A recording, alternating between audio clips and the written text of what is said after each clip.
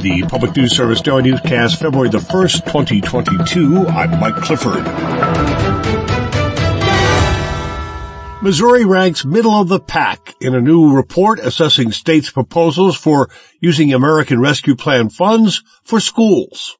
The federal stimulus bill last year dedicated $125 billion for K-12 education, with 2/3 of it made immediately available. This month, the U.S. Department of Education approved states' applications for how they'll use the last third. Nicholas Munyon-Penny co-authored the report with Education Reform Now, which gave Missouri and 24 other states a yellow light for overall equity in their plans. Missouri is requiring that districts explain how they're going to be allocating their funds based on student need. So that was really good to see. But then we're also concerned really about ensuring that these funds are being tracked and being transparent. Missouri's priorities include sustaining safe operations in schools, addressing the impact of lost instructional time, expanding broadband access, and supporting the educator workforce. The state has faced a severe teacher shortage, and the funding will help address working conditions, strengthen mentor programs for early career teachers, and provide more social-emotional services to educators. I'm Lily Bolke reporting.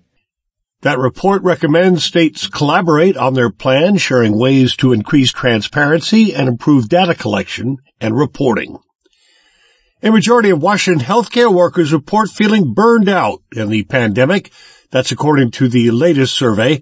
Legislation aims to address their concerns by ensuring safe staffing levels as well as rest and meal breaks.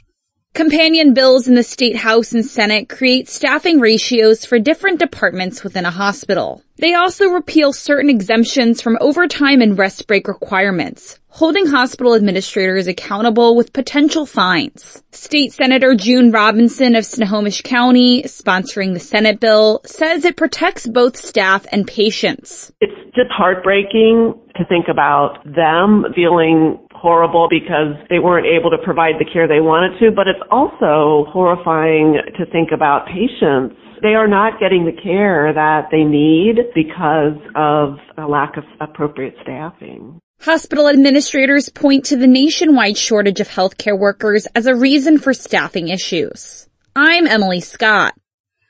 According to a December poll of Washington Healthcare Union members, 49% said they're likely to leave the profession in the next few years, citing staffing issues as one of the main reasons. From CNN, U.S. District Judge Lisa Wood on Monday rejected the plea deal reached by prosecutors and Travis McMichael on hate crime charges, a plan that would have precluded his federal trial in killing Ahmaud Arbery. The next hearing in the case will be Friday. This is PNS. Now to Wyoming, where advocates for Latino communities welcomed the latest voter redistricting maps advanced last week. The 6231 plan, which is expected to be presented to lawmakers in the upcoming session, would add 3 new state legislative districts, 2 for the House and 1 for the Senate. Antonio Serrano with the group Juntos says more and more Latinos are building homes, businesses, and raising families in South Cheyenne, and they want to have a say in how things run. Like everyone else does. And when they were proposing the I-80 compromise, which thankfully it didn't pass, what was at risk was taking away any power that that community had to have a say in how we live in this community. Serrano and others worried that the I-80 compromise draft map would in effect allow politicians to pick their voters rather than letting community residents choose their representatives by separating South Cheyenne's communities of color into separate districts. Federal law prohibits states from discrimination in redistricting on the basis of race or ethnicity. The once-a-decade redistricting process is triggered by new census data and is meant to ensure that districts follow changes in population. I'm Eric Galatis. Gas stoves in home kitchens are leaking a lot more methane gas than previously known, which has implications for the fight against climate change, according to a new study. It comes from Stanford University. Researchers found in the U.S. each year gas stoves emit 2.6 million tons of methane, which is the same amount of greenhouse gas as 500,000 cars. Eric LaBelle, a senior scientist at the nonprofit PSE Energy Oakland, is a study co-author.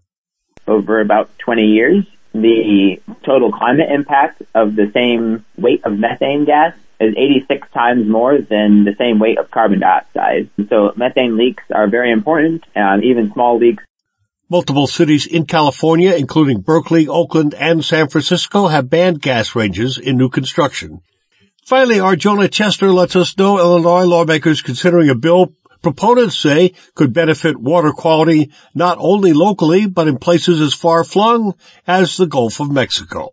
The proposal would update the state's conservation programs and help local organizations set goals and implement projects to reduce the spread of excessive nutrients, such as nitrogen and phosphorus, that end up in the water. Elliot Clay with the Illinois Environmental Council explains those nutrients can disrupt marine ecologies and cause harmful algal blooms. The bottom line is it also impacts people's drinking water.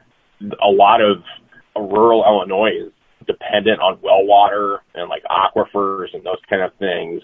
According to the Union of Concerned Scientists, most nutrient runoff seeps into the Mississippi River from farms.